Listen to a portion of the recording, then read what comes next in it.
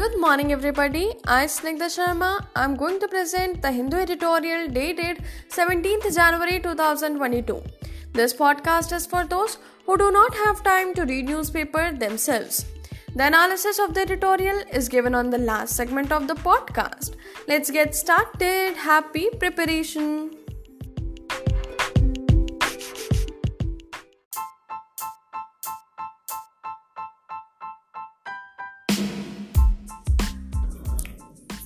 Friend in need. India and Sri Lanka have shown an ability to quickly act on promises to each other.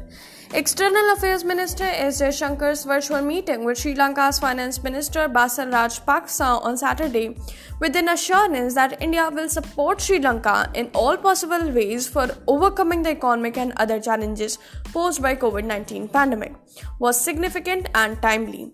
A crucial week lies ahead for Sri Lankan economy when President Gotabaya Rajapaksa must have a decision on whether to service debts to bond with an installment of $500 million due on January 18 or to default for the first time ever, given the island's precarious finances.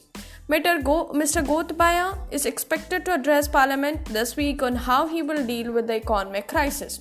This includes a credit crunch, a slump in GDP spurred by COVID-19 losses to tourism, exports and remittances, foreign reserves that dwindled from $7.5 billion in 2019 to $1.6 billion in November 2021, and pending debt repayments of more than $7 billion expected in 2022. The most immediate problems come from the rising unrest. In the preceding weeks, the Rajapaksa government reached out to India and China, which are most likely to help given their respective interest in the island. Mr. Gotabaya even received a visit from Chinese Foreign Minister Wang Yi, who discussed a full debt restructure of Sri Lankan borrowings. Beijing has also extended a currency swap arrangements of $1.5 billion. It was to India, however, that Mr. Rajapaksa turned with a humanitarian appeal and SOS.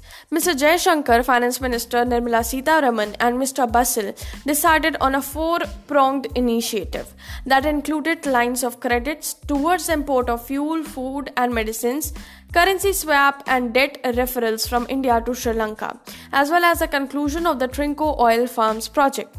Matters have moved swiftly since Mr. Basil's visit, and it is heartening that the Trincomalee project MOU was signed earlier this month after decades of delays. Subsequently, India has extended $400 million under the SAARC currency swap arrangements and agreed to partial deferral of $500 million settlement from Sri Lanka by 2 months. The $1.5 billion LOC for essential imports is reportedly underway. It would be naive to assume that New Delhi's assistance will paper over other problems in the complex relations between India and Sri Lanka. Amongst other issues, the friction over farmermen's rights and pending political solutions for war-torn Tamil areas remain sticking points, while concerns over Colombo's strategic ties with China have often led to open disagreements.